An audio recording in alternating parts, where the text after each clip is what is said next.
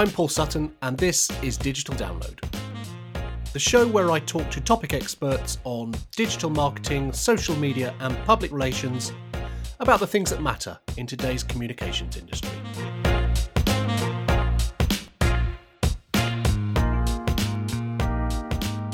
Earth reaching its highest temperature on record for a fourth day in a row.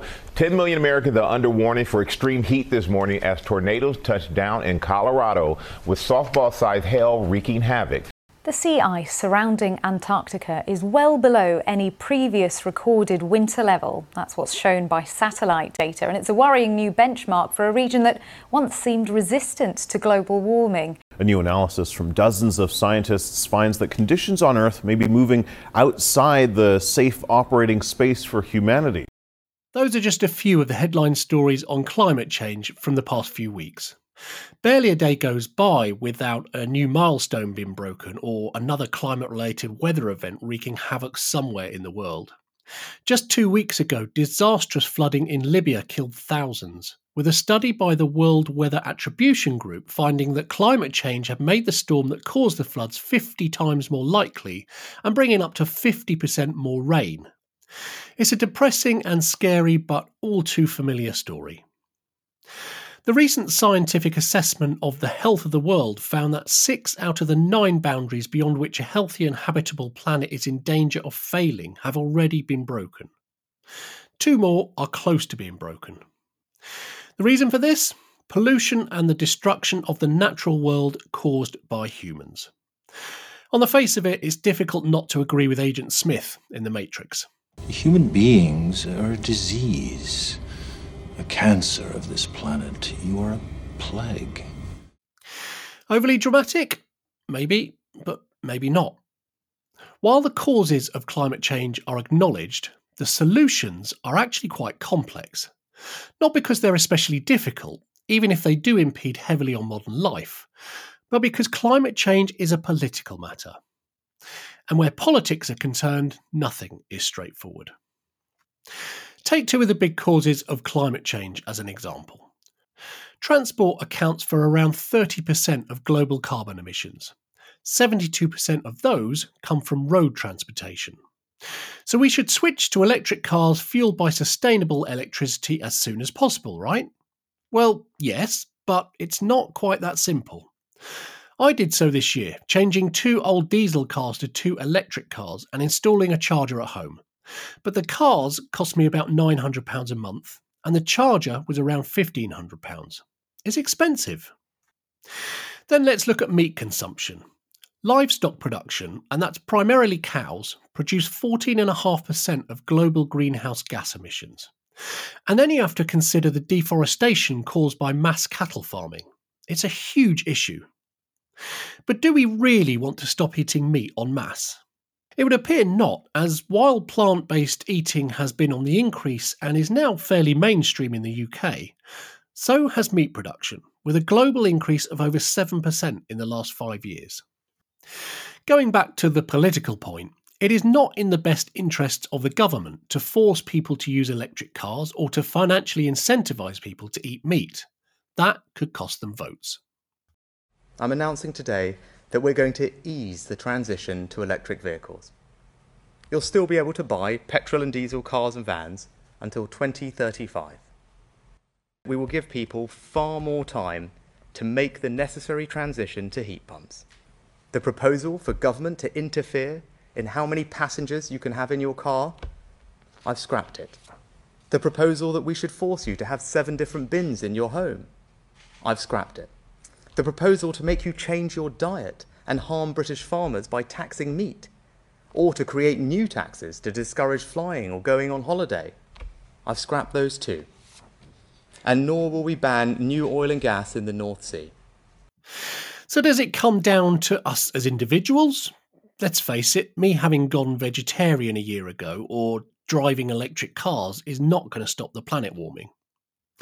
Or does it come down to businesses being more responsible in their sustainability efforts? Today I'm talking to John Brown, founder of B Corp certified agency Don't Cry Wolf and a passionate climate change activist. But before we got into sustainable business practice, I asked John about his views on what's happening on a macro level. In broad context, the idea that we were going to somehow pass this sort of 1.5 degrees worth of warming at some point in the next 10 to 15 years has been significantly narrowed, right? And the likelihood is that we'll be kind of around about 2027, we'll have sort of surpassed that. And back in June, there was a recording of over 1.5 degrees of surface temperature. So we'd sort of keep nipping at it, if you like. Now that 1.5 degrees of surface temperature warming was the stretched target of what we should be limiting our warming to. Yeah. The overarching target was 2 degrees, which I think a lot of people forget, but the stretch target was 1.5. And we've got right now an El Nino event, which is a natural climate phenomenon, but obviously a natural climate phenomenon in the context of a of a man-made warming. Everything's magnified, right? And I think this is the thing that often gets lost in debate or discussion. You've got one side of the house saying, "Oh yeah, but this is all just natural," and you've got the other side of the house saying, "No, this is all just man-made." It's actually it's always this grey area in the middle, right? Which is that, yeah, sure, there are natural events that take place. There have always been, the natural events of significant proportion, weather events, if you like, droughts, forest fires, etc., etc. But the reason why it's so important now is that those events are more frequent, more substantial, and more prolonged than ever before. And that's due to this side of the house, which is the fact that we're kind of spending a lot of time pumping a lot of bad things into our atmosphere and amplifying those moments. So I think the situation which we're in, and what the latest sort of reports were today, was that there's a big event coming, this El Nino event, which happens naturally, but obviously it will be amplified as a result of what's happening on a sort of human level. Yeah, and that is a worry because previously we were already seeing over the last few years, mass droughts, extreme temperatures, huge forest fires, etc., flooding in other parts of the world, which is contributing to a real problem, a real issue. And I mean, although there's been this this one day where we've surpassed this temperature. I mean, even in this same story, June was the hottest ever average temperature around the entire world. Even it's affecting places like Antarctica and Asia and places in Europe. And I mean, you can't ignore this, can you? But I get the sense that people still do. And like you said, El Nino is a natural event, right? It's going to happen. Yeah. And therefore, you're going to get some people saying, yeah, but it's a natural event, full stop. Yeah, do you know what it is? It's not that they're ignoring it because they think, oh, it's just natural. The scientific consensus is sort of 98%, global scientific consensus that we're contributing to significant and potentially catastrophic climate change. It's becoming fewer and fewer individuals around the world talking about the fact that this is a hoax and stuff like that. I mean, still you get the fucking tinfoil hat wearing guys kind of bang on about the fact that this is all a hoax and it's orchestrated by NASA and stuff like that. But then in the same breath, they're talking about the world being flat, and you should ignore them. Yeah. What it is that it's a addiction to the status quo, right? We don't need more climate scientists. We have everything that we need to. And I'm speaking as someone who's doing a master's in sustainable futures, right, and has got a degree in environmental science. Yeah, we don't need more people to look at more of the science. Everything exists, right? Everything's sat there. We've got the technology to be able to address this. We've got the science to be able to prove, what will happen if we don't. We've got all of the information to hand. We've got all of the kind of steps that we should be taking. We just don't want to take them, right? Because it's actually hard. It is genuinely hard, and what it is an addiction to the status quo, right? What it is this sort of. It's far easier just to kind of bumble along with a current global economy that is completely extractive, rather than circular, and completely linear rather than distributed. And it's really easy to just carry on because we fucking love it, man. Like, because it's like McDonald's arrives within 5 minutes because Netflix kind of pumps stuff into our eyeballs so we don't have to pay too much attention, because I can kind of get into a TikTok hole just having a poo in the morning. You know, there's like, so, do you know what I mean? So because we're addicted to that, and we don't really want to give any of it up. And I think that's been the challenge, which is it's not that we don't have the tools or the capacity or the brain power or the resources to address this. We have all of those things. It's just that we don't want to do it because it would be uncomfortable. Yeah. On that note, I mean, going back to last year, you did something which to me seemed completely uncomfortable and very challenging. We'd take this train to the conference in Rome, which seemed to take you, I don't know, it seemed to take about 5 days to get there, do the conference, get back, which if you'd have flown would have been 2 days. Do you want to just talk through this? What was your motivation to do this? What was the reaction to it? I mean, what was the reaction to it? So the motivation, and I swear down, it didn't even occur to me not to take the train. Before that, I took my entire family to Vienna and back by train. Right. 2 young kids and what have you. Traveling by train is not an extraordinary feat. People are doing much more interesting things and far more sort of endurance things than me sat on my arse sipping an espresso and eating a croissant for the best part of 48 hours. Right. It was just to showcase not even showcase. I like traveling by train, and so I was going to do that. And I guess there's a bit of sanctimony there. There was a bit of sanctimony there, which is like, we're going to a Be for Good Leaders conference, which is all about how we can run regenerative businesses that tackle things such as climate change. And every fucker's flying there, and you don't need to. Yeah. And that really, that did get my goat a bit, and I did feel smug. And there was sanctimony, definitely not. I was going to say like thinly veiled. It wasn't even thinly veiled. It was just there for all to see. But I went there and back by train, and it was a cool journey. The way out was sort of we had an engine breakdown, so that was a bit of an issue. But it got sorted, and and it was fine. And what I was trying to highlight was a few different things, I suppose. Number one, you can do it. Yep. And actually, it's quite a cool way to travel. I've got quite a lot of work done, and it was super pleasant. Number two, it costs way too much to do that, and that's a real problem. That's the systemic change bit. Yep. Is that it cost me the best part of 1,200 quid, and there was flights for 45 quid return to Rome. That's a real systemic change. Again, that's something that we have to look at systemically and ask ourselves, why on earth is it costing this amount to go by train? And I guess the final thing in all of this is don't be a hypocrite, man. Like, do you know what I mean? Like, if you're, if that's, we know that carbon emissions from flying, it's one of the things that you should, if you want to reduce your carbon footprint, really there's 3 things that you should do. 1, not have any kids.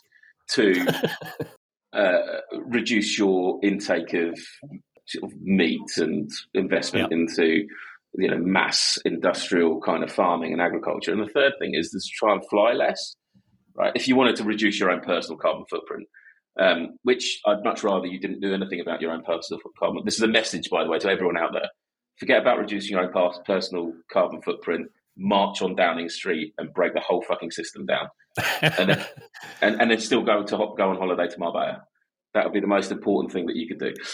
But so we had this event that was all supposed to be about, how wonderful we are and how much we're leading regenerative businesses and this is the new economy, and everyone's flying there, and it's absurd and it shouldn't happen. What was the reaction on the ground to that, or did you not really talk about that when you were there? No, I mean, people were coming up to me and saying, "Oh wow, I can't believe you took the train from Cornwall as well." Yeah. That was another. And were you like, "Well, yeah, you flew, you twat"? Or I just said, "Well, it's a really great way of travelling," and it all came down to time, right? It all came down to time. They were like, "Oh yeah, well, I don't have the time to travel by that. I'd love to, but I just didn't have the time." It's like, well, I mean, I'm not scratching my arse. I'm still, running a business and doing everything like that. Like, you just manage your time differently. to allow for these things, or don't go. You know what I mean? Just don't, I don't know, maybe don't go. I don't know whether it's that important then. If you can't get there sustainably, maybe just don't go, or maybe just join in virtually, or maybe have other conversations. I don't know. It was just something that I felt needed to be done, and that we needed to kind of address and stuff like that. And I wanted to, and I love traveling by train. I want to show that you could do it. Yeah, I think you made the point. From my perspective, anyway, it certainly made the point to me. At that conference, is there anything you can highlight that came out of that conference about running more sustainable businesses that you've seen actioned in the last 12 months? And I say that because often you see, especially with conferences, there's a lot of great talk goes on, and then people go away, they go back to their everyday lives, and nothing changes. Yeah. This sounds like it's going to be a bit of a bash. I don't care. It is a bashing. That one in particular, there was another one I went to recently, the same conference, but this year's version in Amsterdam. With that first one, and actually to an extent a bit of the second one, I don't know, man. It felt like we were all there going, oh, look at all the great work we're doing, and we're going to save the world and stuff like that. Especially in the first one, there was little kind of honest discussion about, well, hang on a second, a lot of us have been in business for a fair few years, and emissions, inequality and governance has only been going one way, and that's negatively, or in a negative fashion. So can we just pause for a moment, and rather than this turn into a sort of huge backslapping sort of exercise, can we just kind of take pause and say, well, actually, very little has changed. Yeah. Really very little has changed. I mean, there's 7,000 B Corps in the world, right? We are a tiny fraction of what the global economy looks like. Now, that's not to say that's not important. I think it is important, and it's a growing movement, and it's growing with pace and I think with credibility and a real sense of drive around ushering in a more regenerative economy. But we're still a fraction of that economy, right? And I just felt like it was almost weird. Sort of, you could genuinely walk away from that conference and go, "Oh, it's sorted. We're fine." Yeah, right. Because Chloe is now doing sustainable handbags. We're wicked. Yeah, it's just not the real world. I think it missed still a lot of voices from the global south, which holds the largest amount of natural capital, which we're still not even addressing, and will also be the most impacted by climate change and has contributed the least amount to man-made emissions. Right. And there's no voices really representing that discussion, which I think is a massive shame. Taking that from a marketing communications perspective, and I do that because obviously this podcast addresses that sector. Yeah. In your view, again, going back over the last 12 months, have you seen much change in that sector into, I don't know, anything around sustainability or the way people are running businesses, or is it people are refusing to go and travel to meetings, anything at all? Have you seen anything change? Yeah, look, I think there's been some positive stuff. I think there's people more aware. There's more B Corp agencies, for example, in our world, which I think is a good step because they're taking the time and the effort and the money and the resources it takes to actually genuinely analyse their business. And I think there's a real desire to want to kind of, do better, which I think is positive, right? I think there's the biggest change I've seen has been internal change amongst agencies, and I can really only speak, that's my world, right? So agencies, I suppose, taking more time, effort, money, resources to change themselves. The challenge is that is not translating into the work, and it all goes to shit when there's profit involved. Yes. And profit and regenerative practices aren't mutually exclusive things. You can do both, but it's harder to do both, right? And so, there's change positively from the agency world. I think there's desire from the in-house world or from organisations to be part of this discussion, this debate. What we end up with can be still really flimsy, really weak, and not rooted in actual evidence or insight, and that's where the challenge is, right? So you've still got the ASA, which I suppose is another positive. The ASA has really kind of added some teeth into addressing things like greenwashing campaigns. So you've got the ASA, fining and issuing sanctions left, right, and centre to organisations. But here's my problem with that, is that the creatives and the communicators and the marketers shouldn't be fucking doing it in the first place. Yeah. It's too important to keep sort of having this sort of kind of cat and mouse game, which is like, let's see whether we can make this sort of dubious net zero claim and see if we get told off, versus let's not make that claim in the first place because it pollutes and muddies the water on something that is urgent and incredibly important for us to address. And I think that is where I lose faith and get quite disheartened in my industry, is that there's, I still think, a fairly basic grasp or understanding of the science and and I guess the sort of the situation. And therefore, if a client is turning around and saying, "Oh, well, by the way, we're investing so much into net zero, and we're actually carbon neutral or carbon whatever it might be," and they've not got the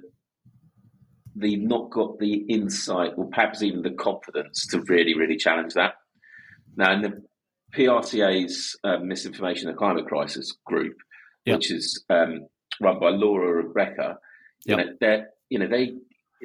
there's research to suggest that people are challenging this more, right? Right. The thing is, I think they're challenging it if it's really, really, really overt. Yes. Yeah. But that, it's more subtle than that, and it's more important than that as well. And I just still think that we're kind of, there's everyone. We talk a great game around ESG. Like ESG emerged from people wanting to diversify their funds away from apartheid and tobacco. Like, it's not a new thing. That's where it came from. And as a financial instrument, so that people weren't investing in sort of systemic racism or, killing people through lung cancer. And it's almost gone full circle now to the fact that, like, Philip Morris is talking about it being an ESG stock at one stage. And that is part and parcel of coming from like comms and crap comms at that. Because we're now diversified out of tobacco, which they haven't, and because now we're good for the planet, which they're not, we're somehow an ESG stock. And that really, for me, showcases sort of, we haven't really got to grips with this yet, have we? There isn't someone in the corporate comms team turning around and saying, sorry, could you not say that, please, because you sound like a fucking idiot. Right.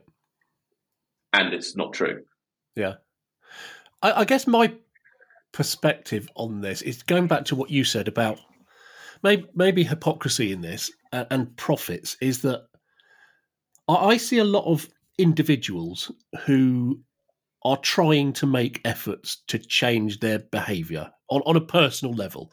And even if I look at myself, so I stopped eating meat last summer. It was around the time we had that really record heat waves. And I got into watching videos about how, farming, particularly cows, was just really damaging for the environment, and made a decision then, okay, well, I won't eat meat anymore. So I stopped doing that. And we changed to electric cars and things.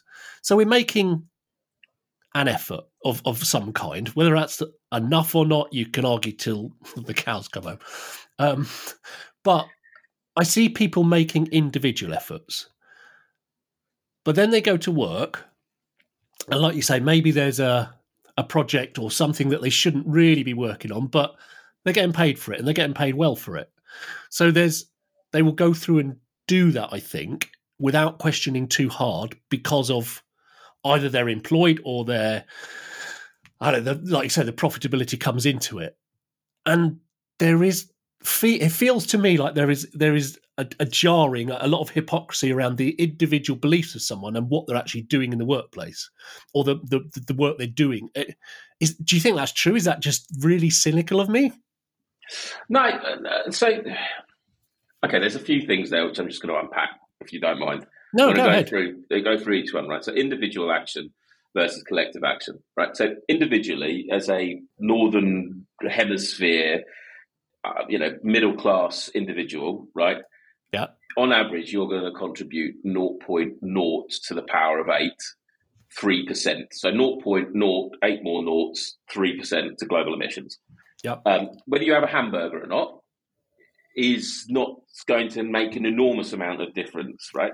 Obviously, if collective action would mean if everyone did that, it would make an enormous amount of difference. But that's it's also not what's going to happen either. That's kind of and it isn't happening. You know, veganism, for example, has slowed after a sort of significant peak and things such as that. But so first and foremost, I always say to this, it's great for us, you and me, right? We switched to an electric car.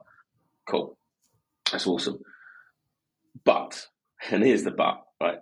We are not the population, right? We are still sat in a fairly privileged part of the socioeconomic chart, okay? Yeah. The majority of people are living in a system which is working against them quite heavily.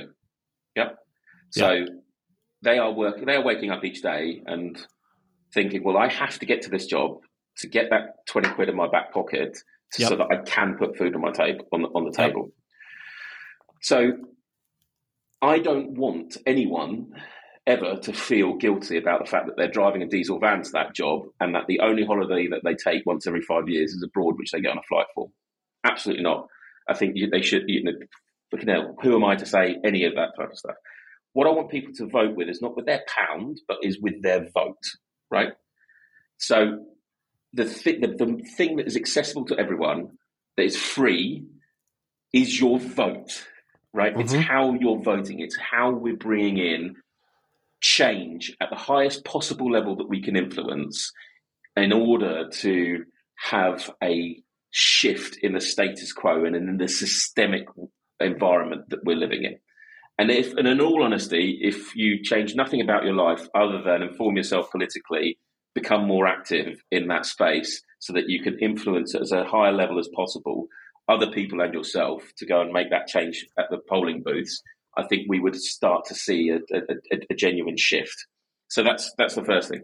Okay. So then it comes on to work, right? So whether you should be doing this at work and whether you should be bringing your values into work. If you are comfortable, right, and if you have the capability and the financial security in order to make that effective change and make that switch tomorrow and go, do you know what, fuck this, I'm not working with this organisation anymore because it's hypocritical, it doesn't align with my values, then make that decision. And if you're not, then perhaps you're a bit of a hypocrite because there's no reason for you not to be able to make that decision. But that's very few, or that's not a great number of people in that position.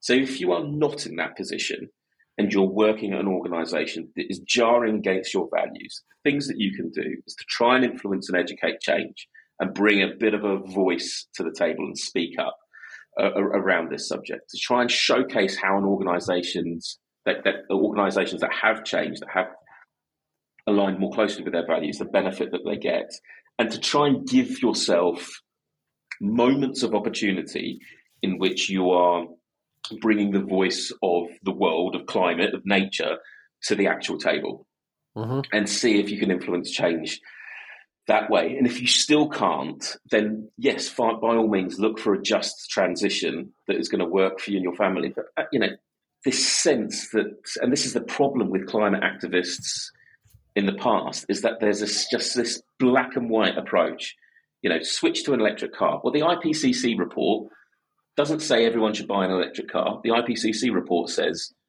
vehicle usage should halve by 50. Should halve. Yeah. Right. Yeah. It's not of any kind. So it's just the fact that you and I need a car. We drive around and we've got the money to get an electric car. Yeah. Right. So but it's this sort of black and white approach. Drive an electric car. Don't fly. Quit your job and do something more meaningful. There's very few people in the world who are in that privileged enough position to actually kind of do any of that type of stuff, right? Yeah. And all the while, you've obviously then got us in the global north turning around to the global south going, oh, don't burn coal, even though we've done it for the last 100 years. Oh, don't fly, even though we've done it for the last 50 years. Don't focus on mass consumerism, even though we're still doing it. It's bullshit. That's the hypocrisy that I really, really rail against. I have empathy and love for the person who is on the breadline trying to make ends meet. And I genuinely do not expect them to sit there for one moment and consider whether the action that they're taking that day or the thing that they're shoving in their mouth or the car that they're driving is in some way going to impact the climate because they're looking after their kids or because they're trying to keep a roof over their head. Yeah, and especially at the moment, it's difficult. It is difficult. I totally agree. And even if you take the last year or two, the way the world as a whole has gone, it's become more difficult, actually. Yeah, of course. So, I totally understand what you're saying there. Okay, I mean, look, today we're hearing rumours that the UK government is going to sort of backslide on its £11.6 billion commitment to financing or providing finance to address the climate change, particularly in the global south. And one of the reasons given in this memo, and we don't know whether it's actually happening or not, one of the reasons given was, pandemic, war in Ukraine, right? And global economy. So those are the reasons given. I struggle with some of this, man. I really do, because it's going to sound awful, but war is super profitable to a certain number of very, very powerful individuals, organisations with very powerful lobbying voices in international governments. So at some point in time, you've got to sit back and think, well, like Halliburton and BAE Systems and various other sort of organisations are probably quite enjoying the fact that arms are being produced and sold in mass quantities like never before. But I can't solve that particular political conundrum. I'm just highlighting the fact that to some people, war is incredibly profitable. And we look at the pandemic and we look at the economic kind of climate and things such as that. And really, I think it's becoming more and more evident of the mismanagement that took place on both of those things, right? That has shoved us into a really, really tough situation. So then it does just come back to the idea of, well, then vote with your vote, right? We know, and hold the next government, whatever it is, to account. If it is a Labour government, and Keir Starmer is, and his government are as Tory as a Labour person can be, make sure that they're not going to backslide. Embrace the idea that they're thinking about or putting forward a manifesto that incorporates a sort of regenerative strategy and a renewable energy approach. Have that as part and parcel of your campaigns. I think from a comms and marketing perspective, we're still going way too far down the line of, let's talk about how we use 20% less water in our T-shirt, rather than how do we get this fucking global government to switch to a more regenerative approach? How do we give natural capital a voice when it's excluded from GDP, right? How do we do things like that? Like, those are the campaigns which I'd love to see, and I don't think we're seeing many of them. Here's a question then. Do you fear that this whole topic around sustainability, the environment, it's not that it gets forgotten, but we had a pandemic which was massive, right? It dominated the news agenda, understandably, and what people were talking about. We got a cost of living crisis where people are struggling to put food on the table and rents are so high they can't rent a place to live. You've got a war in Europe. All of these things, even, I'm going to throw this in there, I hate it, but AI is getting so much attention. Yeah. All of these things come along, and there will be other things, right? That's going to happen in the next 12 months. There'll be things that we haven't thought of at the moment that will come out. The environmental side of things tends, in my view, to take a back seat to the more topical things that happen. So this is really fucking important, but it seems to get pushed, it gets quelled. Do you know what I'm saying? And I totally know what you're saying, man. Right? When people are dying around you because of a pandemic, when you're unable to feed your children because of a cost of living crisis, and when you're ducking from bombs, right, and trying not to get shot, and then all the while you're worried that your job's going to be taken over by ChatGPT. Of course, climate kind of or the climate crisis feels less important because those things are on your doorstep and they're immediate.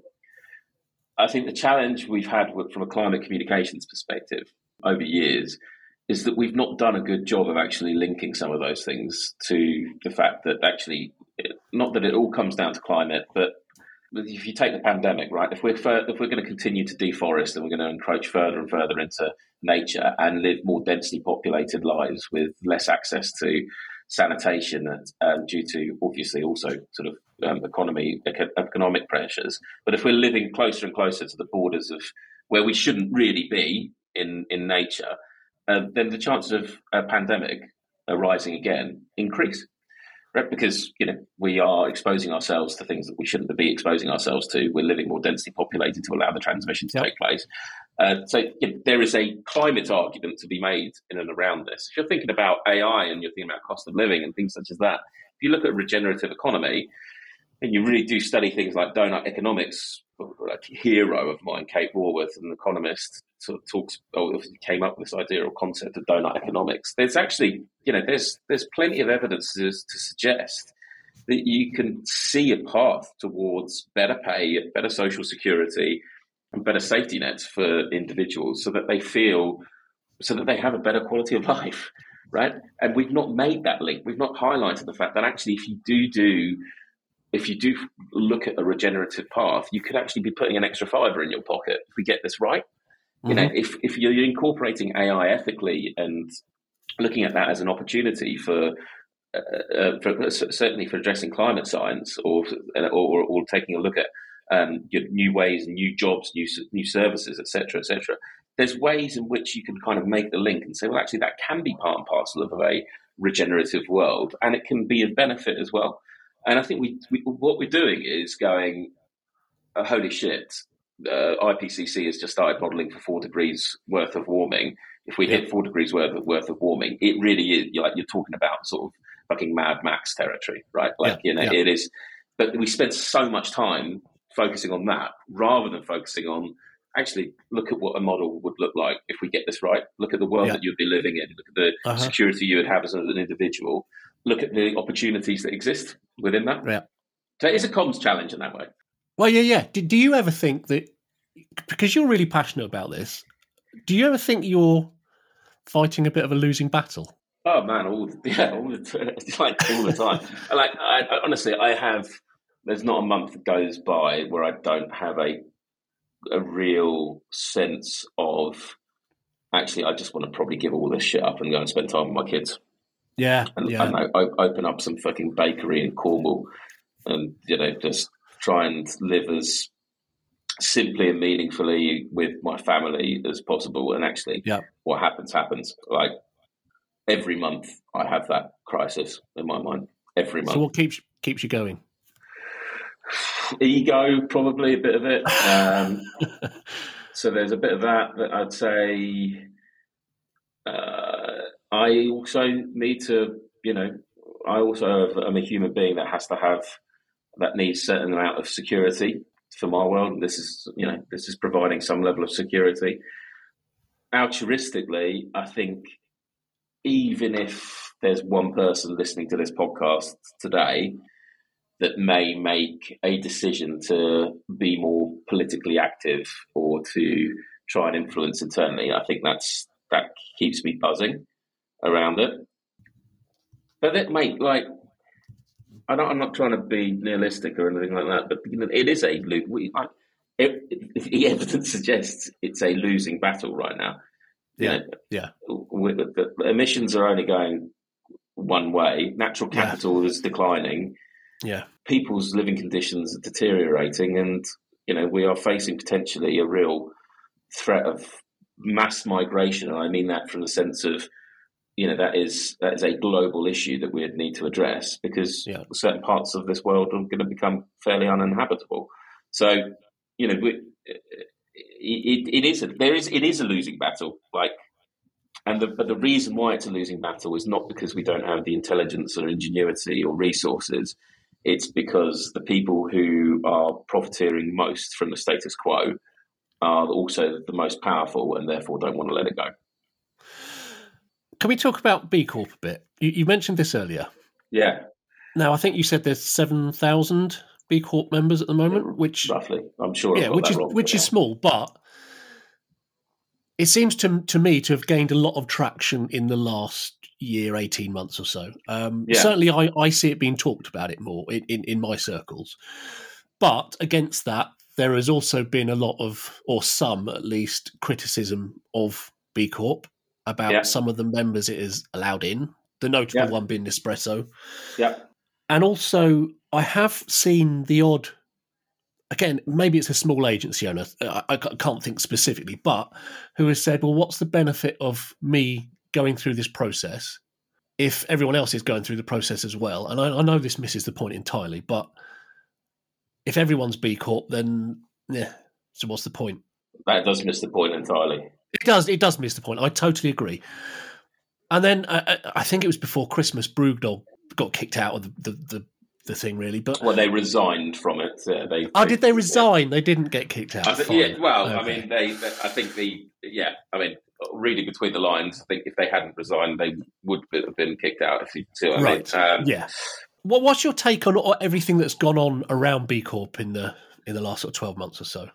So look, let's take those bit by bit. I'm going to start with the small agency owner, small business owner. B Corp is not a fucking USP, and if it is a USP, or you're thinking of it as a USP, then you've got two problems there. One, you've probably got a crap business, because if you're thinking that a certification is going to be what stands out for you as a USP as an organisation, then honestly go and have a look at your business model and your services and go and do something else. Yeah. And the second part on that is, having a look left and right and working out, well, who else is going to be a B Corp? We've got loads of competitors now who are B Corps, and I love each and every one of them for doing it. Right? Because it shows a level of transparency and dedication to measuring and understanding your organisation that I think if more businesses did that, we would be in a better place economically and on the path to a more regenerative sort of world and a greener, more kinder economy. So I think that sort of addresses the other thing. If you're looking at it as a USP, go and do something else, man. If you're looking at any certification as being a USP, just go and do something else. Totally how boring to address your life in that way. But then if you look at the other bits and pieces, it's been through a lot of criticism. Absolutely, it's been through a lot of criticism, and that's what makes it a vibrant and meaningful movement in my mind. So Nespresso, let's take Nespresso as one. I think people have talked about Evian being another, and a few other organisations that have come through that have really raised some eyebrows around this. You've got to make a decision at one point in your time in life to say, okay, well, am I going to look at Nespresso through the lens of what a polluting, horrific, awful organisation that is never, ever going to change, and I can't believe it's now B Corp certified, what a mockery it makes of the movement? Or am I going to look at it through the lens of this organisation has an incredibly checkered history with sustainability, with human rights, with a heap of other issues and areas that it needs to focus on? Could this be the point at which we see change? And to give it the benefit of the doubt, at least for the next 3 years, which is when B Corps are recertified every 3 years, to see whether it has made meaningful progress on this path. Because certification is not the destination for B Corps, right? If you look at some of the best sort of organisations within the B Corp world, they're constantly improving each time they're recertified, right? Yep. We went through recertification, upped our points. Milk and Honey went through the recertification, massively upped their points. There's definitely, that is the point of B Corp. It's to give you a framework with which to continuously progress and improve your organisation. Now, if Nespresso, in a year and a half's time after their certification, have made no improvements, have made no progress, and also bear in mind that the B Corp standards are changing and they're going to get harder, more meaningful, and more kind of like, look, these are the minimum criteria that you have to meet to become a B Corp, and they fail that, then we can say, right, well, A, you're decertified, and B, you weren't in this for the right spirits. Yeah. But to level all of that blame and to throw that all at them right from the start just gives them no chance to actually progress and move forward. I don't want B Corp to become a good person's private members club, where you'll still sit here and sort of jerk off at how good we all are, right? Yeah. It cannot become that. What it has to be is a movement and a community that embraces positive change and progress and moves people and organisations through a framework that allows them to significantly alter their business from when they first become certified to forevermore. And that they're only going to do that through evolving their standards, so making sure that the standards are up to scratch. And then it's not going to be perfect. The next iteration of standards aren't going to be perfect either, but there should be an evolution. So evolve their standards to have a movement that is also addressing the status quo. So having a bit more of a political voice, and the more organisations we get of all different shapes and sizes, the higher chance we stand of it. But from a community perspective, to have a community that is willing to perhaps give the benefit of the doubt at the start and to hold feet to the fire during the process, so that then organisations such as Nespresso, such as Evian, have a chance to prove their worth. And if they don't, then they're not going to be certified. I think that's a really good point, actually. And it's a very big distinction between, I guess, the companies I see talking about it, who, unsurprisingly, go through the process, get certified, and want to announce that they've been certified. And it's almost like that is presented as the end goal, not the journey of getting there. And not even the journey of getting there, the journey of, okay, well, we got X amount of points, so therefore we need to improve this and this and this. So maybe it's a comms thing, man. It's it is, like exactly. that is a comms thing. Yeah. So if you and actually, probably the B Lab community has got a bit of blame there as well, because it's not done enough to sort of, I suppose, maybe provide guidance into how you should communicate as a B Corp, right? If you're presenting certification as done and dusted, right? Yeah. And look how great we are. We're on 82 points, so we just kind of got in by the fucking skin of our teeth. Yeah. And this is brilliant. We're a really sustainable business now. Can we have some of your money? Then that is a real problem, right? That is an issue that we've got to look at from a comms perspective. If it is, we've dedicated the last 3 years of work to really understanding our organisation. We have just made it into B Corp world, right? Yeah. We've managed to get certification, which we're deeply proud of, and we are going to celebrate this, unashamedly celebrate this. But our path now has just begun. Right? Our journey now has just begun. That's a completely different narrative. And if you're an organisation that is just sort of going, well, we're B Corp, but so is everyone else, and so we don't want to announce it, well, you're missing the point, man. Totally. Maybe that's, like I said, the bits that I've seen where people are saying, well, I don't see the point in getting certified. It's missing the point of that journey and missing the point of improving and constant improvement rather than just being able to say you're certified. So maybe that's where that comes from. But if they're going to do all the work, right? If they're going to do all the hard work anyways, and they're going to do things like a materiality analysis and explore their governance procedures and look at their benefits or impacts on society and on the environment and stuff like that, and they don't want to get B Corp certified, don't. That's that. I totally love that. But if you're not. If you're not going to do that stuff unless there's some sort of like reward of notoriety, then jog on, man. That's totally wrong way. Yeah. Okay. Just to finish off, then, you've talked a lot about being more perhaps politically active as a call to action, if you like, on this. This is a difficult one, but we've already talked about cost of living, war, all the other things going on. Do you think that sustainability is actually going to be high on people's personal agendas when it comes to their political choices, who they choose to vote for, what, the political activism, if you like, that they may take on? I think if it's framed as sustainability as this sort of thing, then no. And this is what I mean about reframing. It's not sustainability. It's not this thing over there which we just look at and chuck some cash at and go and buy a Patagonia t-shirt for. It isn't that. This is, do we believe that the current global economic model and system is there to benefit a few, not the many, is harming our health, our happiness and our planet, and that there could be a better way of existing as a human being in this world, then I think we've got a really good shot at it.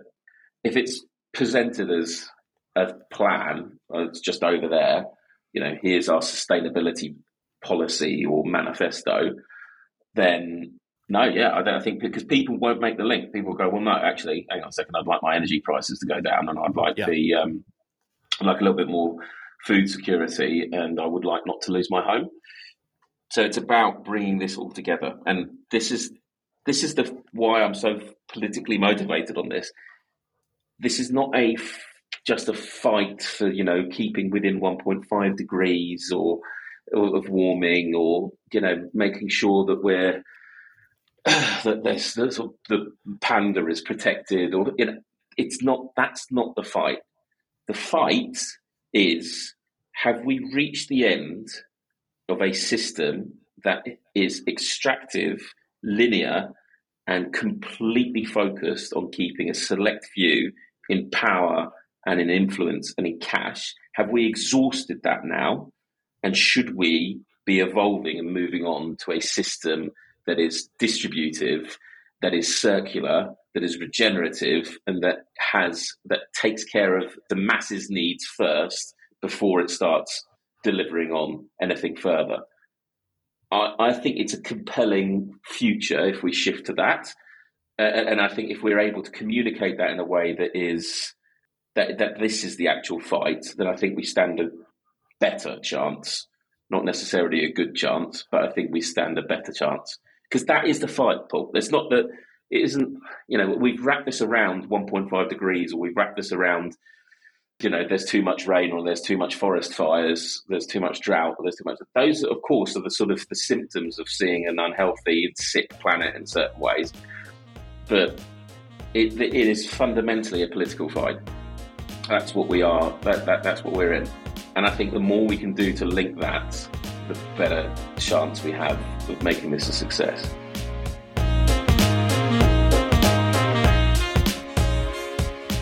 You can subscribe to Digital Download on iTunes, Spotify, or wherever you get your podcasts. And if you like the show, please do leave a review, as this helps others discover the podcast. Thanks for listening, and I'll see you next time.